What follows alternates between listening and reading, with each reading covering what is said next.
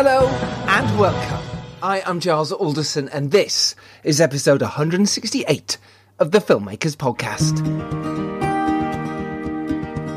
This is a podcast where we talk filmmaking from indie film to studio films and everything in between. How to get them made, how to make them, and how to try not to F it up, in a very, very humble opinion. Today, I'm delighted to welcome back a returning hero of this podcast. He was originally on episode number 28.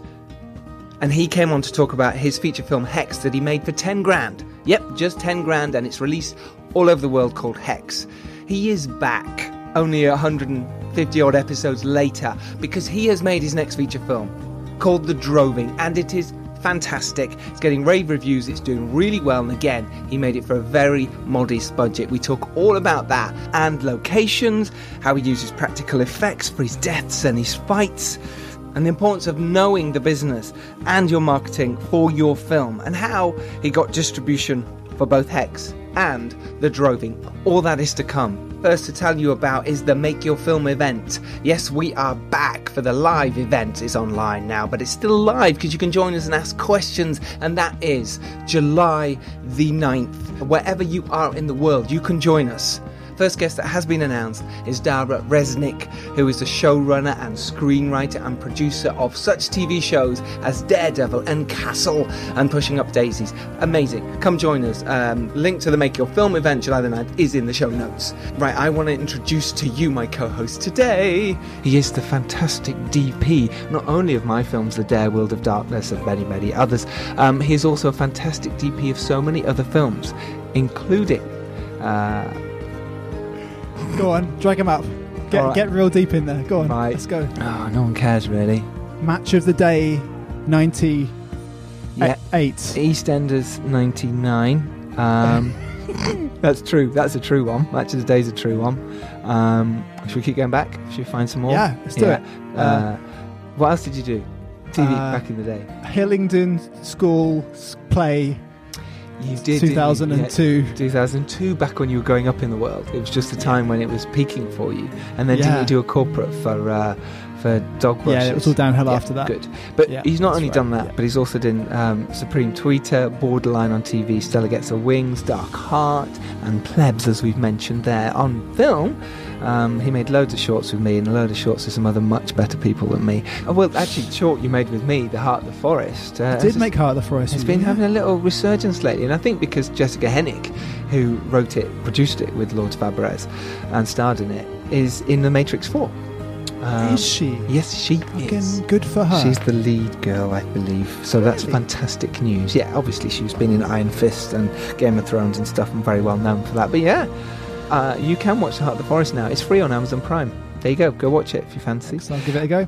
You did the feature films To Dream, One Thing Left to Do, World of Darkness with me, Sunset Dreams, Terminator 2. Terminator 2. I remember when you did Terminator 2.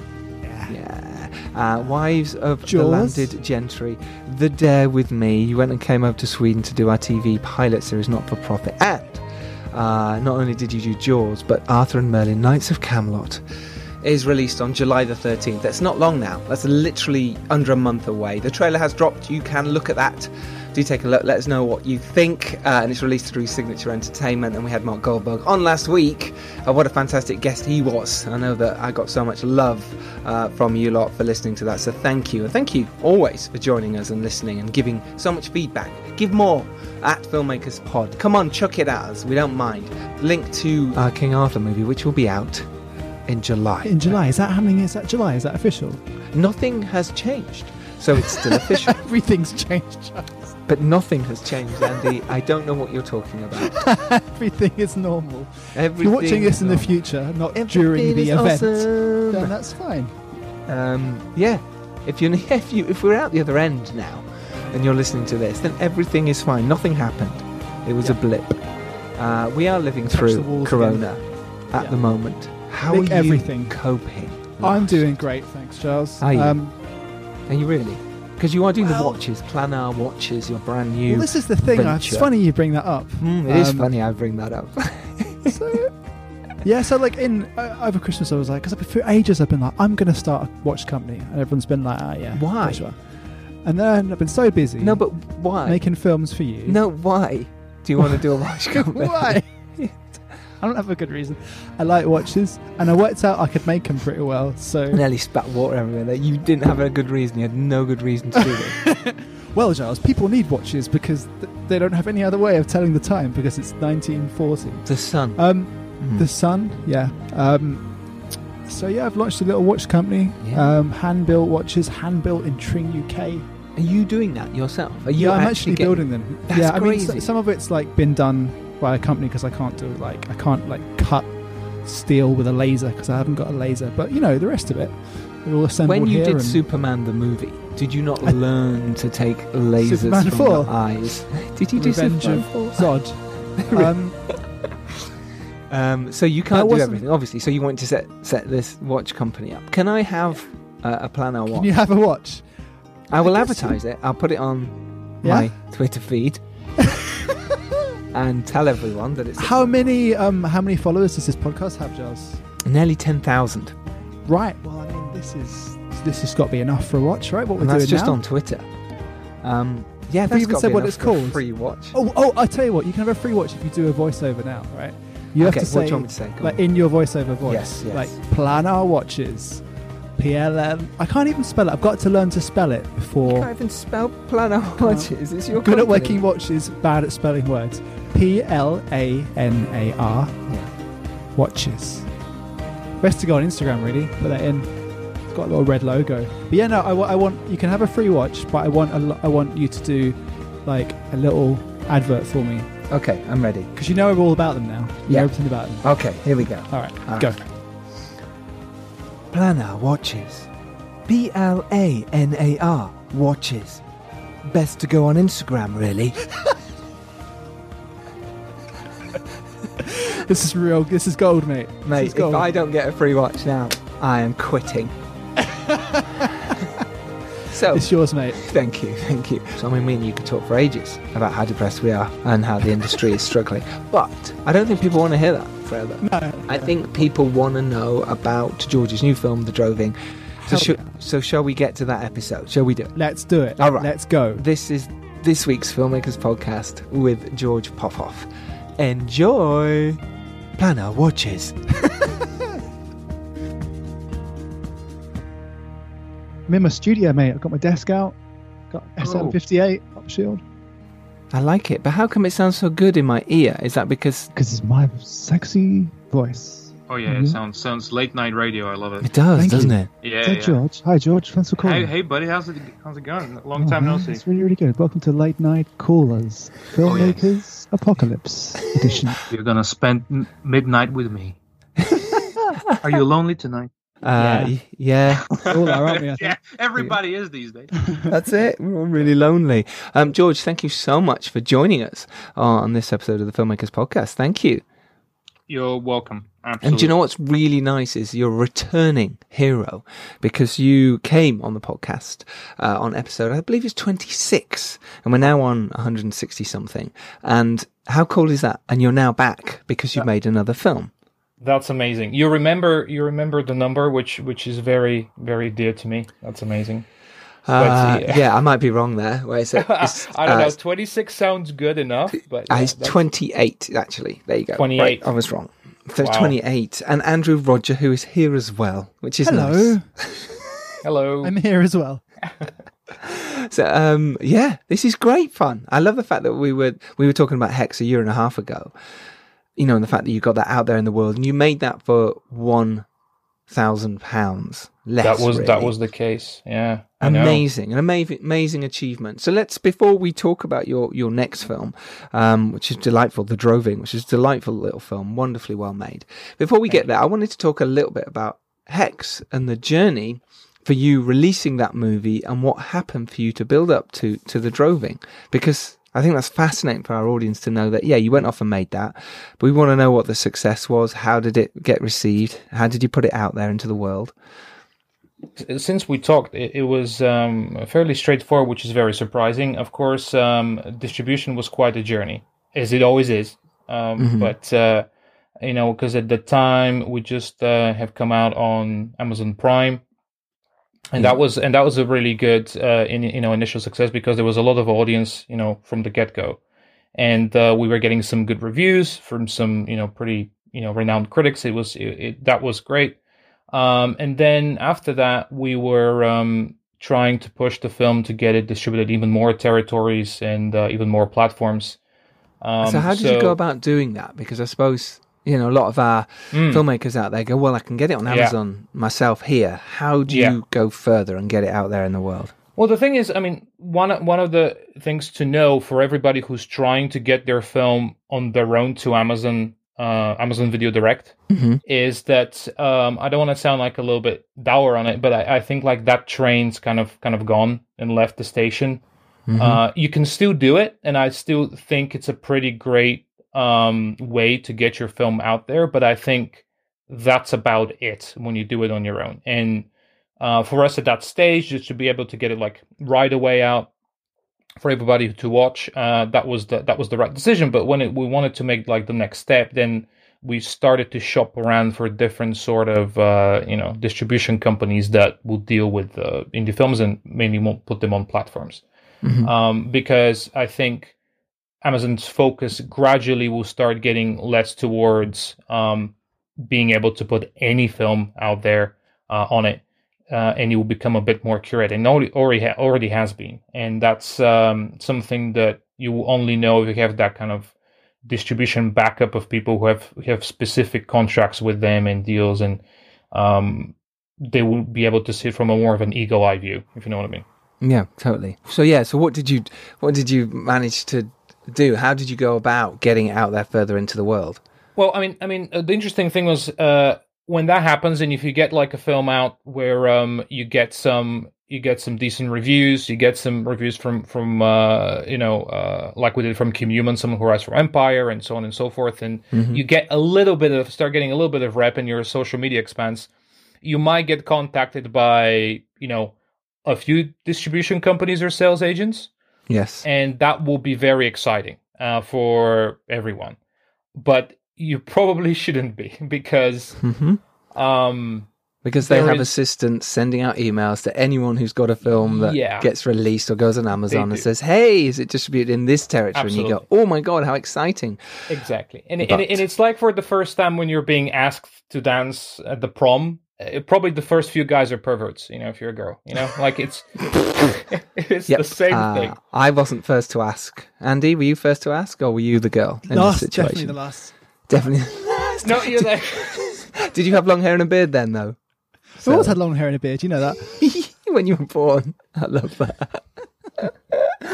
When I was born, I wasn't going to many dances, though. I was a late bloomer. No. Yeah, with dances, I was a later bloomer as well. Yeah. See, that's it.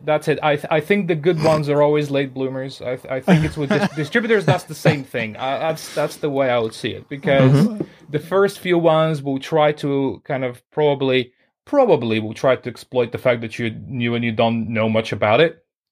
So there's going to be a few deals where they say like, hey, look, we're going to do a lot of great marketing for you. And then you get 30% off of the back end, and we get the rest because we're going to put a lot of money into it. And that sounds great if they're actually going to do that, but they don't.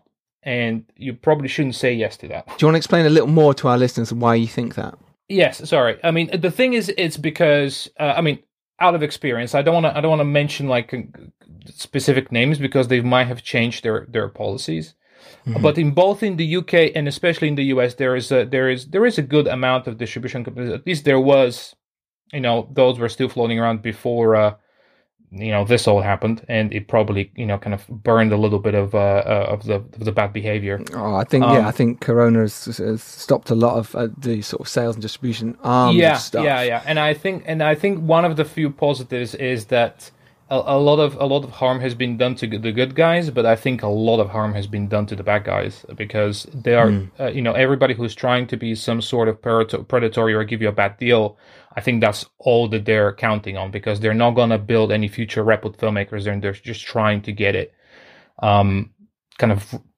get the right deal from the beginning. And I think it's just like with everything in life. I think you do need to shop around a little bit before you can make an opinion of where you are at your level. because I think us filmmakers, our mindset's never in the middle. We're always kind of like, oh my God, I made it, or I'm nothing. And when you're at that stage, I think it's very easily when someone comes to you and says, well, here's a deal, for you to believe, well, this deal is probably better than what I can get at my level. I've just made one movie. I mean, we have some good reviews and stuff, but, we want to get further on. So you're ready to say yes to almost anything. And I think, you wouldn't know quite where you are until you've tried to reach out to people that you might think are way above your level. You have to try to punch above your weight a little bit to know where you stand. That's good advice, I think. Yeah. Yeah, no, absolutely. I think a lot of people get this whole, well, I made a movie. It cost me, my parents money or whatever it is, 30, 100 grand, let's say. And they go, oh, there's a deal on the table here. And they're going to offer me MG that don't really exist, but let's say they did. 30 grand. You go, oh my God, let's take it. But then your film now hasn't made any money. So it's that your eyes, it's like seeing the chocolate cake on the table, isn't it? The vegan one, obviously, and going, oh, I must have all of that because it's there, and if not, it'll go off or whatever. But it might not be right for you because you're now going to feel terrible afterwards, and you just get the runs. And they'll really try to make you believe that that's the case on their end as well. They'll say, like, you're not going to get a much better deal than this. This is how it goes. Yeah. This is how it's always been. And I think there is a lot of just kind of left over of that kind of like early 2000s, end of late 90s kind of I'll buy your film off the festival type of Totally. And that whole method, it's changed now so much, and you can distribute your film and you can go directly to distributors. The whole sales agent side of things, especially in the indie film world, has changed. You don't necessarily need one. You can go do it, or you can put it on your platforms, and you can go to aggregators that are out there, the good ones, and say, let's put this out, please. There's definitely ways of doing that. We almost put Hex out with Distributor. Like, that was close. I almost did that. Really? But this is the thing, though, with Distributor, and I'm not trying to say that I'm super smart when it comes to those things. But at the time, I was thinking, say, hey, look, we have an aggregator, right? Like, we pay a lump sum at the beginning that they put it out. I get 100% of those things. Yep. For some things that I had to do in my life at some point, I had to work in the stock market industry for a little bit.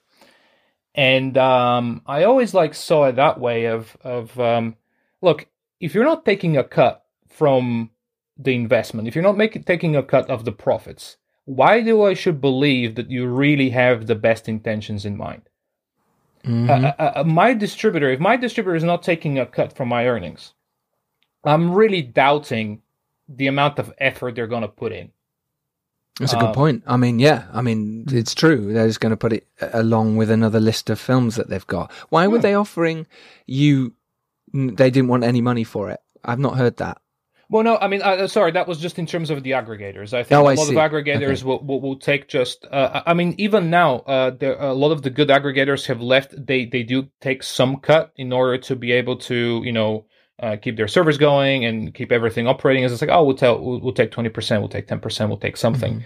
And that distributor, for example, they didn't take anything from the beginning. And that was my little red flag when I was thinking. Yeah, you saw something but what they do is they obviously have something in the contract that says, if it makes this much, we're getting this. And you can often not see a penny. Yeah, and that's the big worry. And so people who don't know, distributor were an aggregator, which is basically a middleman who will put your film out to the Netflixes and everywhere else that they think it can go.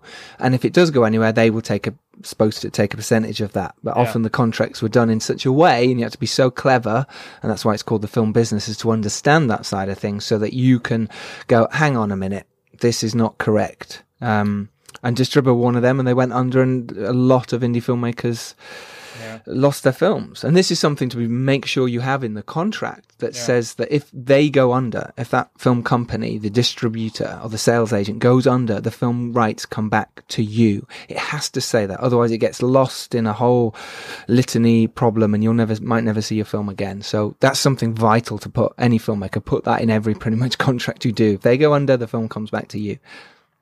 Absolutely. No, that's definitely the case. And I think a lot of what you asked me earlier about how to make sure that you're maybe landing on the right one, because it's very hard to judge, is I think ask fellow filmmakers, see other people who are being distributed by them. Listen to podcasts, not just saying. But that's absolutely true. You guys are doing a very important duty out there for every one of us. That there is a lot of back and forth. There's a lot of conversation about distributors, who's using who, and then just do a little bit of research. See who else is there, what's their experience has been. Is there communication? Communication is very important. Like any distributor that it doesn't care how quickly you're gonna answer, there is a problem there. I mean, as even the ones that are very busy, like the email back might not be as long as the email that you sent, but they'll respond right away because they do care about those films, because they're making that cut from it as well. Yes, and they want the best for your marketing. They want the best for everything, because that's what keeps them alive. That's what keeps them going. Those are the people that you need. And you have to make sure that it's obvious that they know more than you do. Because I think that's in everything in filmmaking, especially as a director. I think you know that very well. Just surround yourself with people who know more than you do in the specific areas. And it's the same thing with your distributor. If they're talking to you about stuff about marketing, for example, and everything that they're saying is something that you already know about, I don't know. What's the point? I mean, it's an interesting angle, and I totally agree.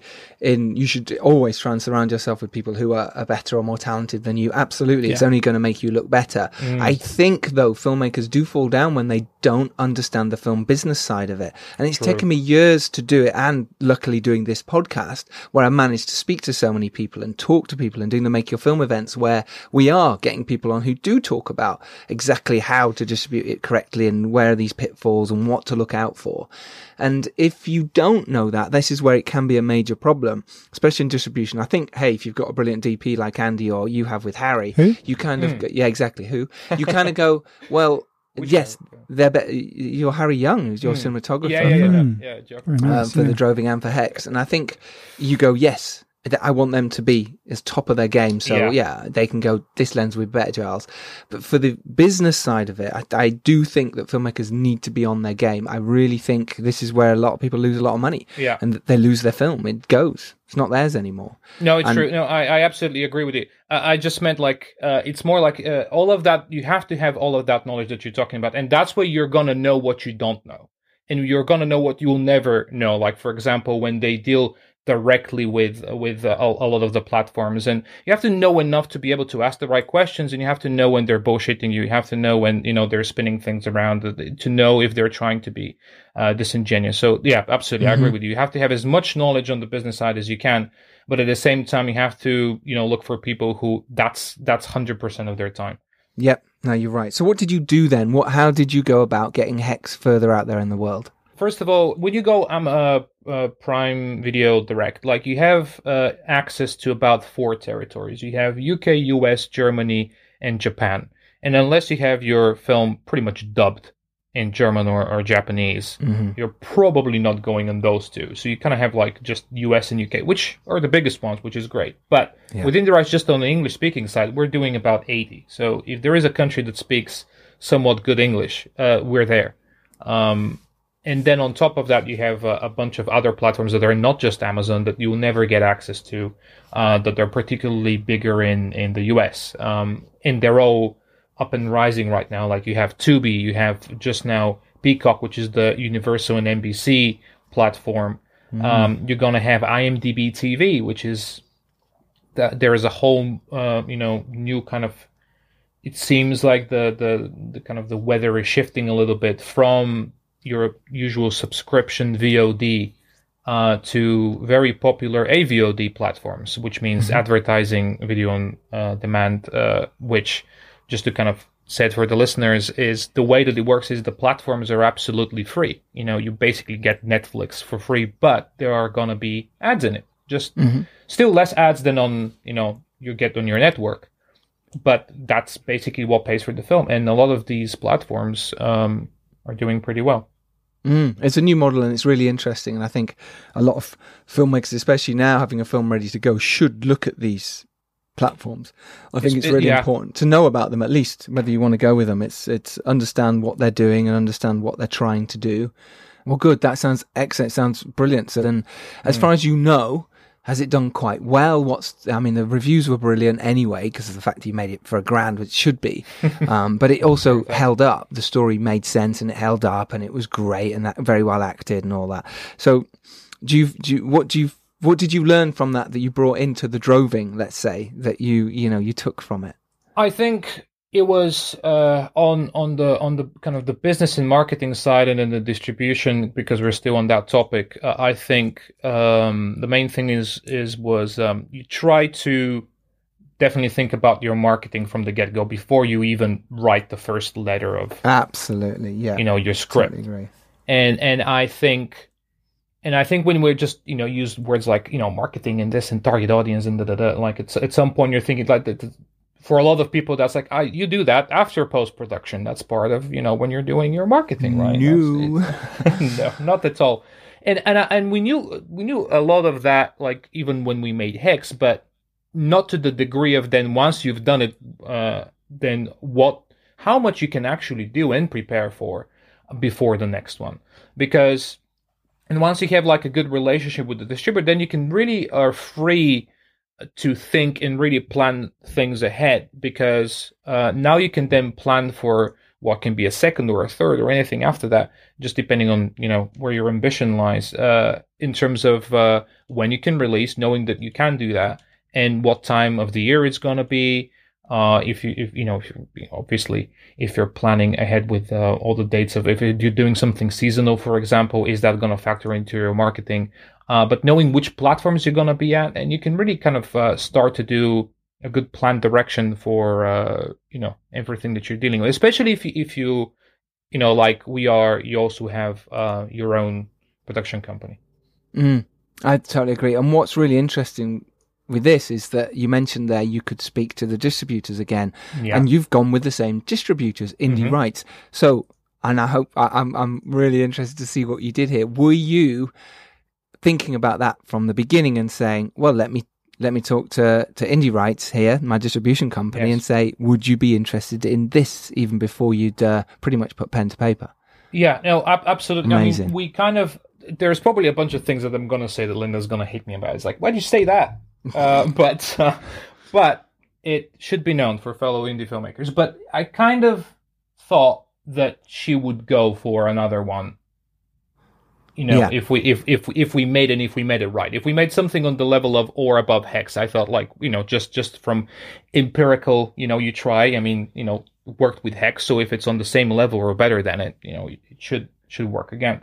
So I was quite confident that we'll be able to lend with them again, and because I mean, here's the thing, and again, why it was a bit of a surprise that we even were able to go with them and get this kind of very knowledgeable, great track record Hollywood distributor, is because Hex was already out for about a year, or with someone else, and it was already just been kind of like lingering on Amazon. You had months that it did well, some months that it didn't do so well, because we didn't really you were still in that flux of trying different people out. There is a relationship that a filmmaker, but on their own, will never have with the platform.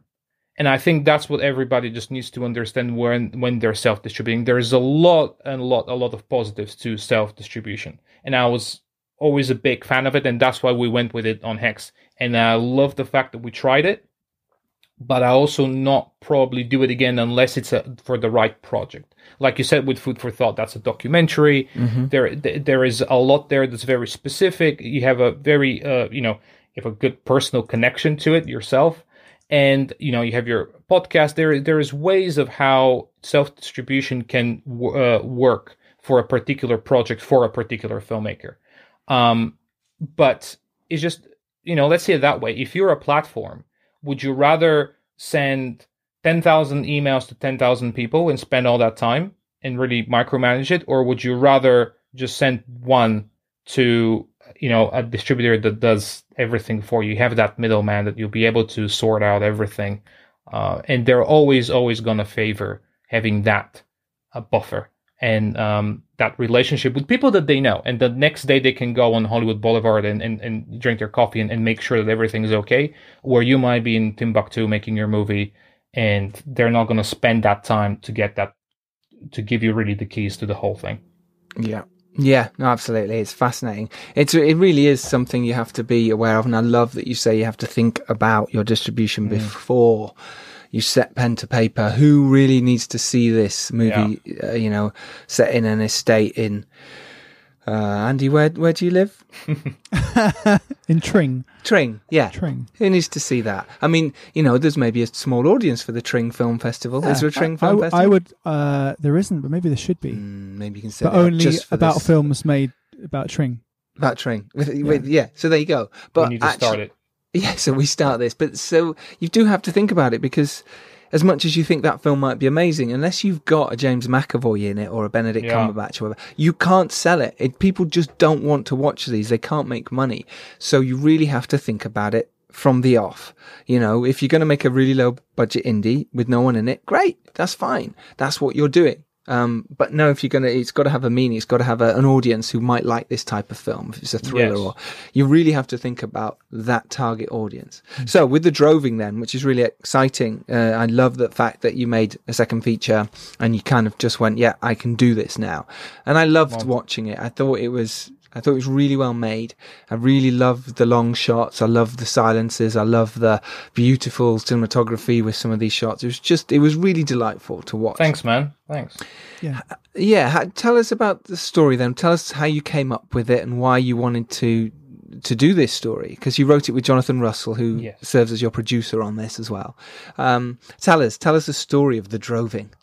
Well, the Droving is the story of a guy who comes back from the military, back to England. He's been away for a while, but he's back because his sister has gone missing a few months ago during a strange traditional festival called the Droving in the rural parts of England.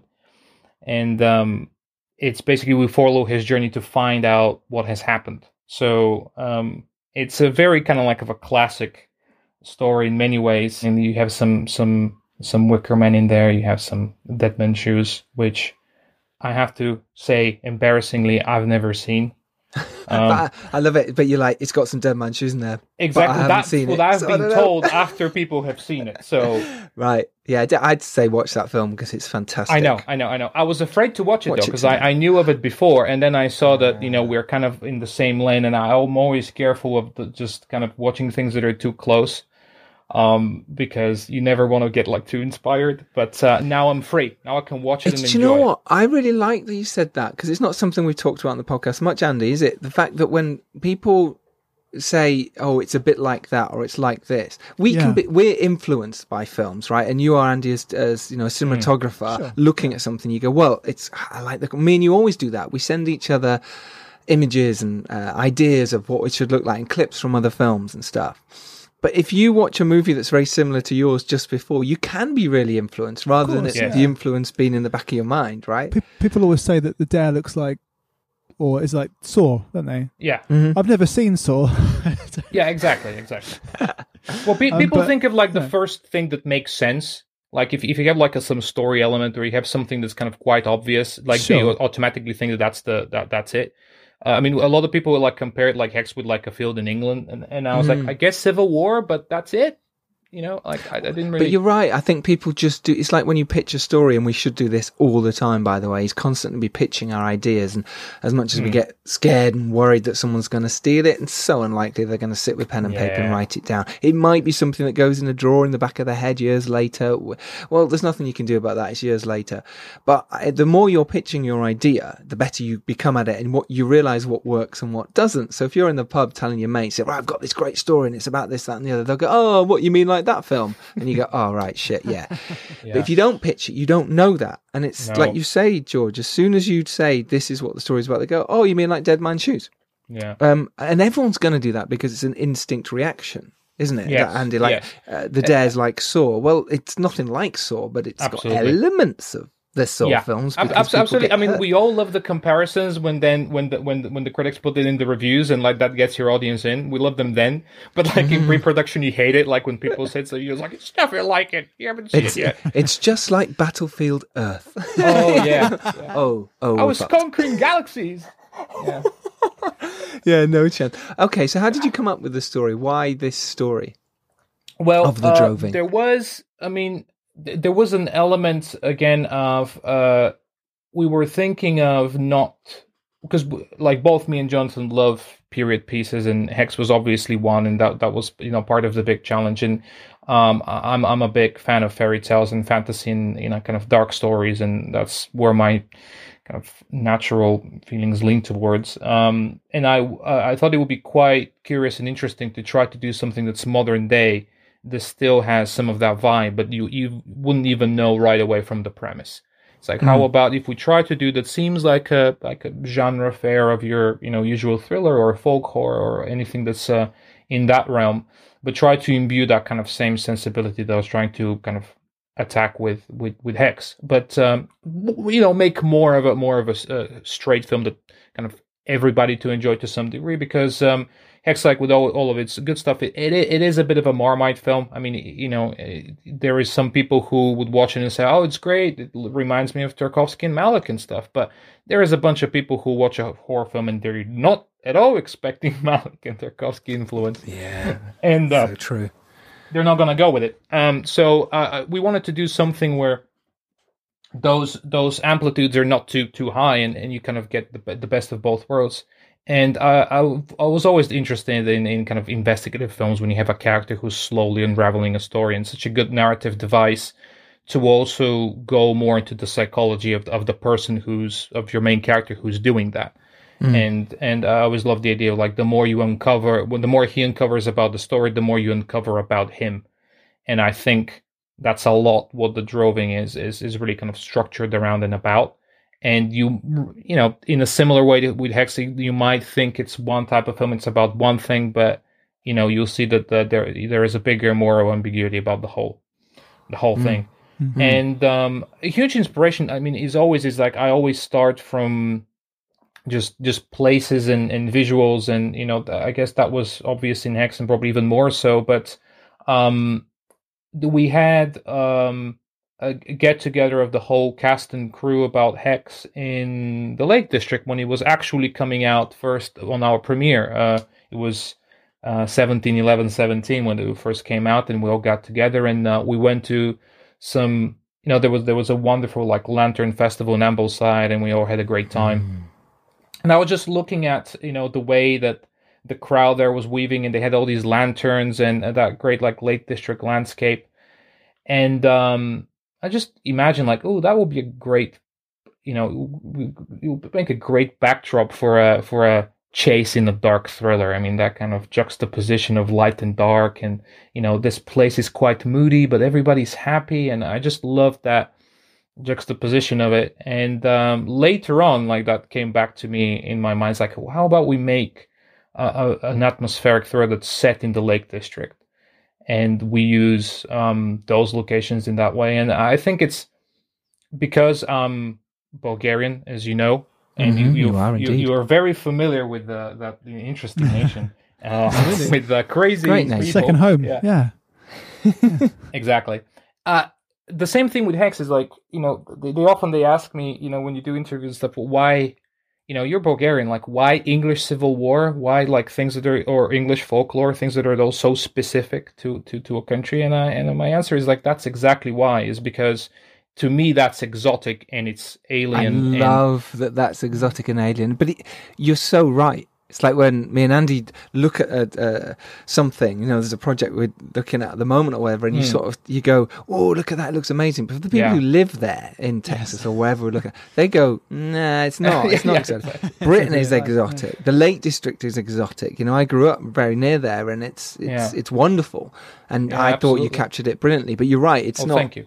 The fact you're saying exotic, to me, even Bulgarian, Andy, to some extent, looks exotic because of the light and the imagery there, right? I know that's the thing, and that's why I think I'll always be interested of your version of the film that's a lot about Bulgaria than mine, because like I want to see it through our eyes, for example.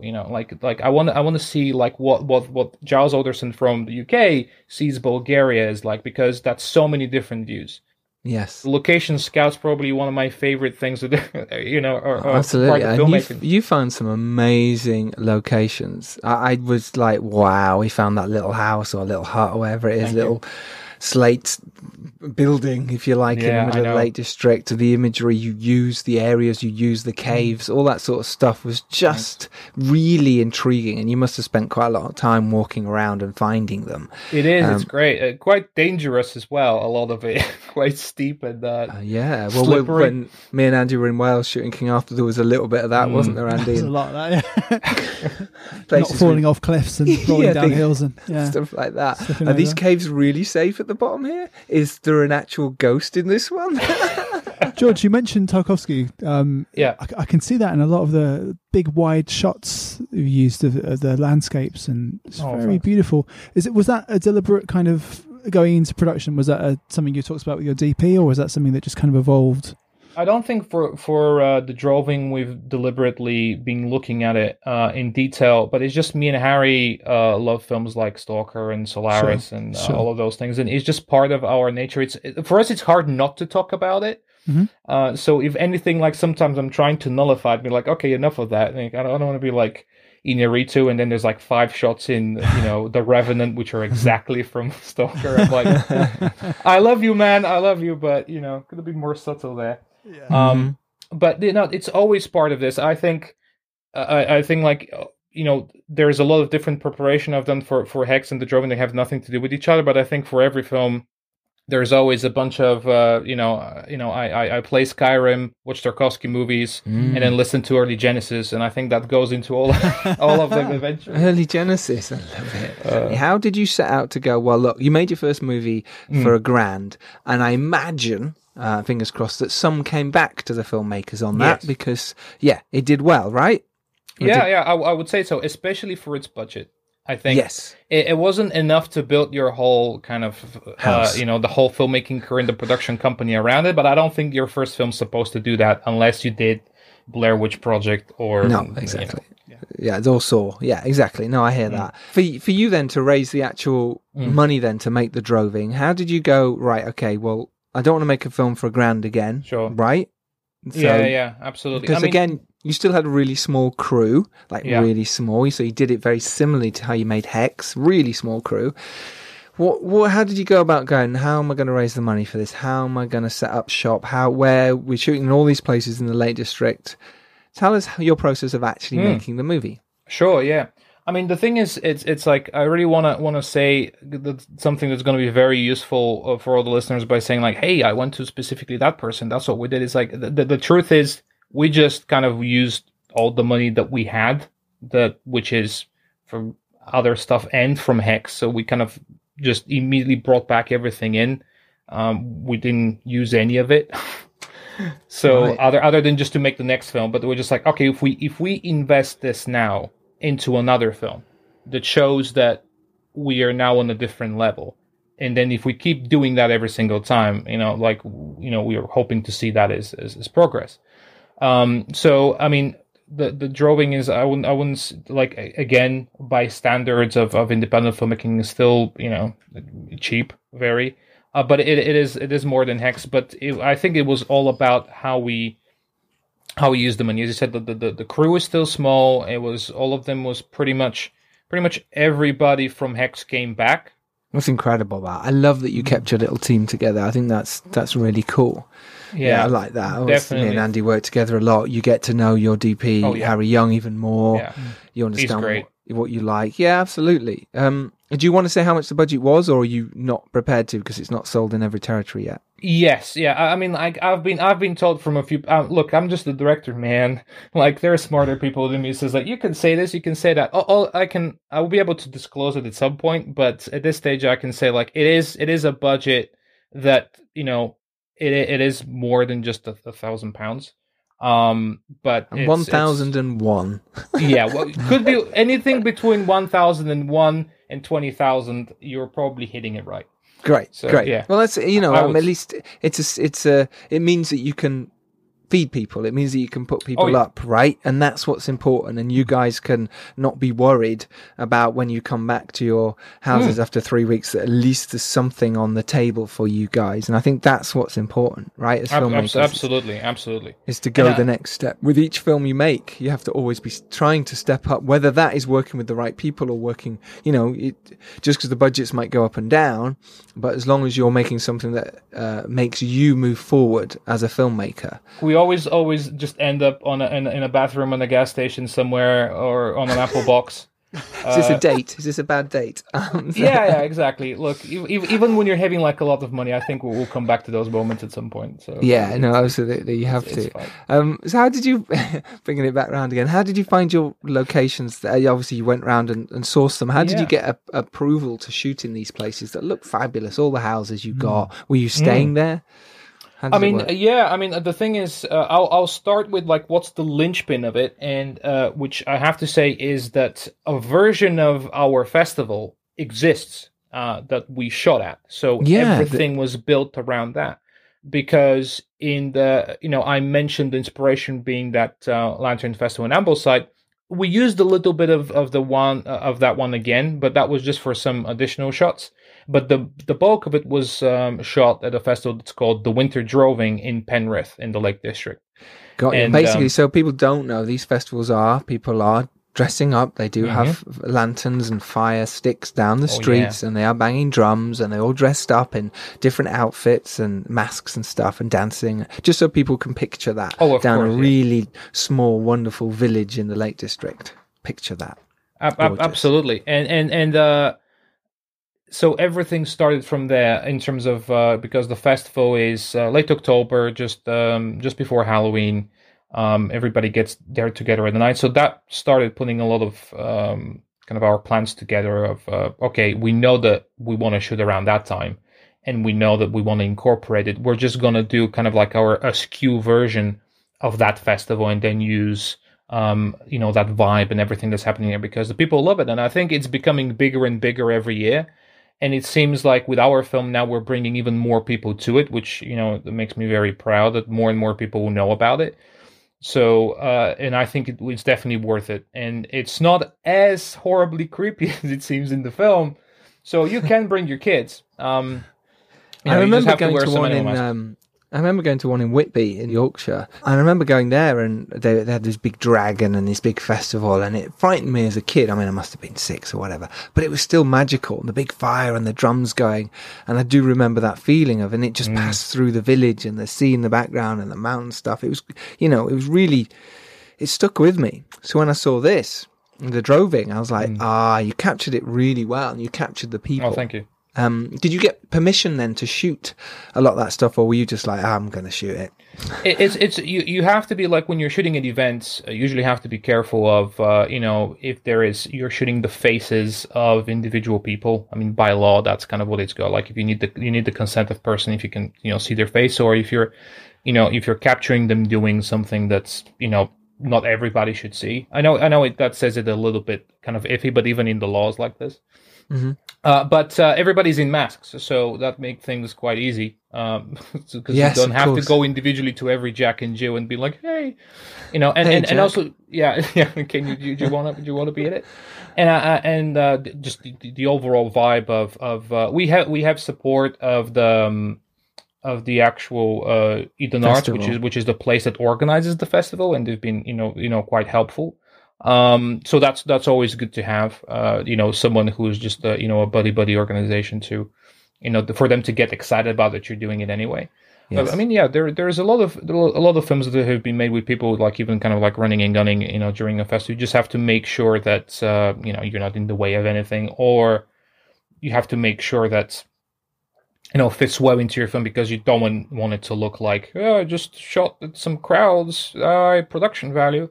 There has to be a point of the film where you're building up to, and it still has to seem like that's something that I like, that like a lot of the reviews, they're saying like, oh, I don't know if this is a real event or they actually made it into the film, which is good, because it is a real event, which is very exciting, but at the same time, people can't tell because we've shot it in a way and mainly edited in a way where it can seem that it's purely from the world of the film, and you're not just like seeing people, with ice cream in the background. No, totally. So because of that, then you had to shoot around a festival. Did you plan your shoot to coincide with that? To go, well, the festival's on the second Friday, so if we shoot all this before and then this after, is that what happened? Yeah, definitely. It was the planning was a lot more based around that than something like with the Hex. We had like more freedom there, and it was definitely a longer shoot. I mean, Hex, for it being so cheap and such a small cast and everything, we could just shoot 14 days plus a couple of days of additional shooting. Where this was, I would say 23, 24 days altogether. Which is, I would say, is not bad for indie film. Because I know some people who are trying to shoot films like in 10 days, in like 11, 12. And that can get hairy. Sure. I know. Yeah, absolutely. Yep, it can. It can. But it's doable. But interestingly, because I suppose what you've learned from Hex, bringing onto the Droving, you're like, well, I can take more time, or I can get the shots right, because don't forget you are in the middle of nowhere. So True. It's going to rain a lot. You've got to think about time to get from that location to this one. And, it definitely, there's a lot of driving around. And it's not easy to do a movie like this at all. It's not easy to make it look like you have a lot of locations and you're trying to kind of chisel away the indie vibe, like. Yeah. So you obviously work with some of the same cast again, which is just fantastic. You have Daniel Oldroyd, who was brilliant in Hex. He's now your lead here, Martin, in this, and he's again wonderful in the movie. You also had Susie Francis Garton again in both movies. I really like that you did that. Was that something you set out from the beginning to go, well, I want to work with these actors again? I mean, it's kind of like a similar thing with with stories or location or anything. If you feel like you have actors that you've done the film with, and a lot of times, I think there's filmmakers who are afraid of using the same cast again just so they don't get pigeonholed into a certain vibe. And also you say Cheryl doesn't look like it's just got the same people. Absolutely, that's definitely the case. Thanks, Josh. Yeah, I know. All right, cheers, Andy. But if you see that there is so much in that actor that you can do a lot of different things with, I don't think you should be scared of that, because you've already built a relationship with them. I agree. But how does it work with your films? And I felt with people like Dan and Susie, I was just scraping kind of the surface. Scraping the barrel, I thought you were going to say. I was scraping the barrel, I was struggling. I'm scraping the bottom of the barrel. They will appreciate that joke with casting them. I actually thought they were fantastic. I thought all your casts were Amy Tiger, Bobby Robertson, Alexander King, and yourself as well. You appeared in it. Was that a conscious choice to say, I'm going to be in this movie? Half conscious choice. That wasn't the idea from the beginning. It was just a little road that I just didn't want an actor, because I wanted the focus to be on the actor. Yeah, exactly. There you go. I wanted the focus to be on the other actors in the scene. And also I needed someone that, kind of being racist towards myself, I guess, but someone with obviously foreign or with an accent and so on and so forth. And it was just an easy thing to make, because we were getting towards the end of casting, and we're still kind of missing someone for that role. And we're going through some, options, and none of them seemed quite right. Like, it just always seemed like everybody's just felt a little bit off, and Johnny was like, well, why don't you do it? Like, that's, you've done acting before, seems easy enough, right? And I'm like, yeah, that is, but also directing myself is not easy enough. But let's talk about that. How did you direct yourself? What did you do? I looked at yourself back and went, oh God. Because it's horrible watching yourself. It is. Yeah, it definitely is. But I'm sorry that every single one of my answers is going to be depends on but that's so much the case. And that just points out that you have to think about every decision, I guess, which is very exhausting. But no, in this case, just in that scene, because it was one of the scenes in the films, not too much spoilers by saying that this is one of the flashback scenes that we have when we see Martin interacting with his sister, and also with my character, who's just kind of like her goofy new boyfriend that's just there. It was scenes that I wanted him to feel nothing like the rest of the film, and the rest of the film was very kind of like, as you said, there's a lot of atmosphere, and it's quite dark, and you feel so much of the location, and trying to really make you feel like you're in the Lake District. I wanted like his memories of her and everything that's connected to it to feel like that was his escape, and that was his kind of a lot of the humanity trying to push through, and to feel nothing like it and be quite kind of Christmassy and vibrant and different. So I felt as well that the rest of the film, there wasn't too much improvisation in terms of lines that we did. I mean, I always encourage the actors to make the lines comfortable for themselves if they feel like they do. But everybody was quite satisfied with the script and the characters enough that we were just pretty much just banging out the pages. But for that scene, I specifically didn't want us to write much and to make it feel like different from the rest of the film and to make it feel more loose. So in that case, it wasn't a bad thing that I was able to literally direct their dialogue by being part of it. So we just sat down at a table, we organized the Christmas in the house in November. We put up all the decorations. We had Amy, we had Dan, we had the whole crew, and just from the morning we just sat down at the table and we started chatting and improvising things. I had a few topics that we can raise that we kind of like make a conversation out of, that were part of like what we wanted to get at the end of the conversation, which was scripted, but it was very loose. And I would have been trying to do something like that from behind the camera anyway, and just kind of help them with that dialogue and direct them. And it wasn't too bad that I was actually part of that scene, which made it easier for me as well, because I wasn't looking at myself as like, oh, am I hitting my mark? Am I hitting my line? Just really trying to completely Mel Gibson myself. Mm-hmm. But I was just be able to be more loose and, have the us just capture it and then edit it, which, of course, my editor was very, very happy about. That's how I approached the scene. So, Harry, your DP, was he involved in? He was watching as well? Did you rely on him to let you know how you're getting on, or is that something Yeah, no, definitely. I think I always, at this point, that I know the crew and everybody enough that like I can trust their opinion. They're not gonna go on a tangent about something that's not relevant. But on top of that, just Harry's guidance in terms of how we would plan a shot and we'll frame it, then I'll come back and I'll look at it together and he'll record it for a little bit and then I'll check again and make sure that it's being able to flip the monitor around and to see myself. But those were shots that we felt like quite comfortable with from the beginning. Yeah. So from a visual standpoint, it just wasn't the most kind of tricky stuff in the whole film. And yeah, he has a great gut about it. So I was definitely, and I can trust him if he says, sometimes I'll ask, oh, is that all right? Like, should I lean in and should I do that? So, it definitely helps when you have like a DP that also understands storytelling. And I'm just gonna kind of pause for a bit because I think that's really important. I feel like a lot of directors I've been talking to just see a lot of the crew and especially the DPs are just like, well, you just make sure you're using the right lens, and even I want to make sure I know that, and this is my framing, this is everything, and I'm involved with all of this. But when you have someone pretty much on every level that also understand the story that you're trying to tell, that makes you don't have to just explain every single decision. Yeah. Or if you don't even want to explain, they're not going to question it, without you even trying, because they're on the same boat from the get-go. Mm-hmm. And I approached the same thing with even down to the coloring and the score. I mean, I wanted, and I said that to my composer, I want you to color the film. And I said to the colorist, I want you to score the film. And I know that sounds terribly pretentious, but I did mean it, and they did understand what I mean, of them trying to paint the same world also outside of just their means. And I think that's why we're getting some really great results there as well. Absolutely. Yeah, lovely. I love that.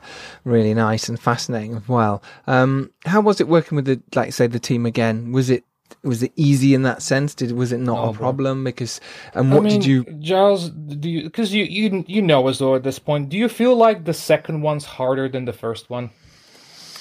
It was wetter, definitely. I don't know. I feel really torn between that, because The Dare was ridiculously hard, but that's because I put a lot of pressure on myself, studio movie and all that. But Knights of Camelot was also a lot of stress, but I suppose I enjoyed myself a little more, and I vowed myself after the first one the dare that I would enjoy myself on the next movie when I was directing. And I see what you mean. Yeah, so I definitely brought that to it. Just a little bit more of, well, this is what it is. Don't kill yourself over this. Yeah. You know, you can't help it if you can't get that location, or it's raining all the time, or you can let go more easily on the second one because you know that that's not the end of the world. Because you know what it was like in the edit, because you sat there in the edit and went, oh God, I worried so much about that. And actually, if you think of it as an editor while you're making the movie, then you go, well, that's all right. If I get that, great, bonus. But Exactly. And that was a huge difference for me. And on the first film, you don't know that. Like, I don't care what anyone says. You can have done like 1,200 shorts, but you never know if you have a film when you do your first feature until you see it in the edit. Like, agreed. You can be the most confident person in the world, but I'm sure that like Steven Spielberg, when he did Duel, and then he was like, I don't know if I have a film there. Definitely with Jaws, he had no idea. Absolutely, had no idea. And even when they had no idea if it was going to be a good movie or not. No idea. Yeah. But it's fascinating. We do learn every time we make something, which is why I say directors, DPs, actors should always be grab a camera, put themselves on camera, do something, because the more you do, the more likely you're going to learn. You just Definitely, yeah. And that's why I'm jealous of DP and Andy are working, because you can jump from job to job, whereas a director, it's much harder to do that. It is very hard. It's very, and that's, I think that's kind of ties in back into what I was trying to say. It's like so much harder for you to assess yourself. I think as a director, because it's such a fugazi job, right? Like it's hard to pinpoint. Like if you're a DP, you can literally, while you're shooting a scene, you can do a shot and you can look back at it. It's like, oh, that wasn't good enough. Like I can do that better on the next one. Never happened to me. Don't know what Never happened to Andy ever. Yeah, absolutely. You can actually self-correct within this. With as a director, you're seeing things so much from kind of like of a satellite bird's eye that like by the time you really put together, have I really done as much as I can to kind of coincide with my original vision? By that point, it's already 2 years have passed. For you to learn all these lessons, because there's so many individual little lessons to learn, and it's so kind of like general. So it's definitely hard for us, for directors, to really be able to, like, at a good pace to learn. But you have to, you have to be able to. And also, to what you've gone through, and I have now with the Dare and in some sense, a Serial Killer's Guide to Life, we got the reviews through. Absolutely. That's when you realise you got a movie or not. You know, you can sit there with your friends and watch it when everyone goes, yeah, that was great. Or even the studio, whoever, they sort of go, cool, well, we're going to put it out. You think, oh, I've got a movie. It's not until you get the reviews. It's not until you get real people who don't know anything about your movie or you or care. Yeah. And they say what they think about it. And that's when it's either horrible or it's great. That's when you have crossed the Rubicon. I mean, no pun intended towards our company, but that's so true. Fascinating. So this has been brilliant, George. Really interesting. I wanted to ask you about because you had so many really good practical effects and deaths in here. And again, this is a really low budget movie. This is something you shot. Again, you had a bit of time, but at the same time, there was a lot of moving around. In terms of the practical then, so, you had some great throats, cuts and stuff, and the masks, they're amazing. Yeah, well, thank you. I mean, in terms of the sliced throat that you mentioned, that I mean, that was the practical effects actually quite simple, and I'm a big fan of simple practical effects, because when you pull them off right, they seem to just look the best, in my opinion. And every time when you're trying to be a bit too smart about it, then I'm not sure it always works on a level of those type of films. And literally a lot of it was a lot of kind of just tricky editing, and I'm pretty sure it was something to do with one of those jogging drinking bags that you have like the little tube, and then it goes into the patch where you can just drink while you're jogging. What do you call it? Camel pack? Pack, is that? Yeah. Camel pack? Yeah. Sorry. I obviously don't jog too much. Yeah. That's how I started out. How I am today. Yeah. Good point. Yeah. Yeah, so it was that full of blood. Okay. And then, put it under the hands of the actor when they're grasping their throat. You put some pressure through it, and it looks like someone's jugular just got slashed. It's amazing what our minds do as well, especially if you see the flash of the knife and you see it near someone's throat, you know, it might not even be a knife when they do you're pulling the hand across either, but your mind thinks there was a knife. Your mind thinks there was you saw an open wound and blood splurts out, you know, but you can trick the audience so well because they've seen it in so many other movies. So they go, well, I know what's happening.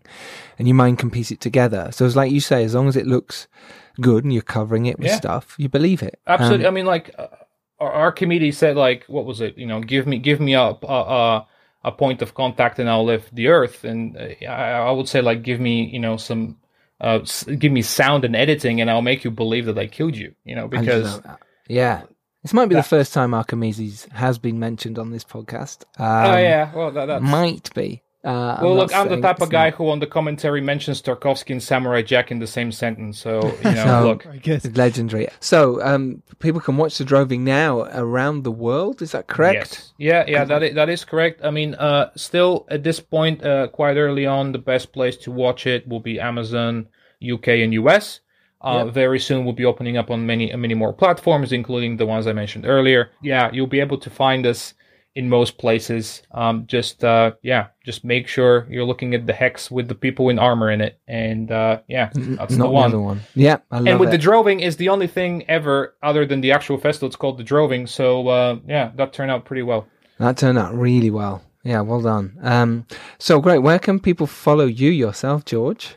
So yes, you can follow me on Twitter at the George Popov. And most importantly, you can follow the more interesting one, which is the Rubicon Film Zone, which is at Rubicon Films UK. I am at 35mm DOP.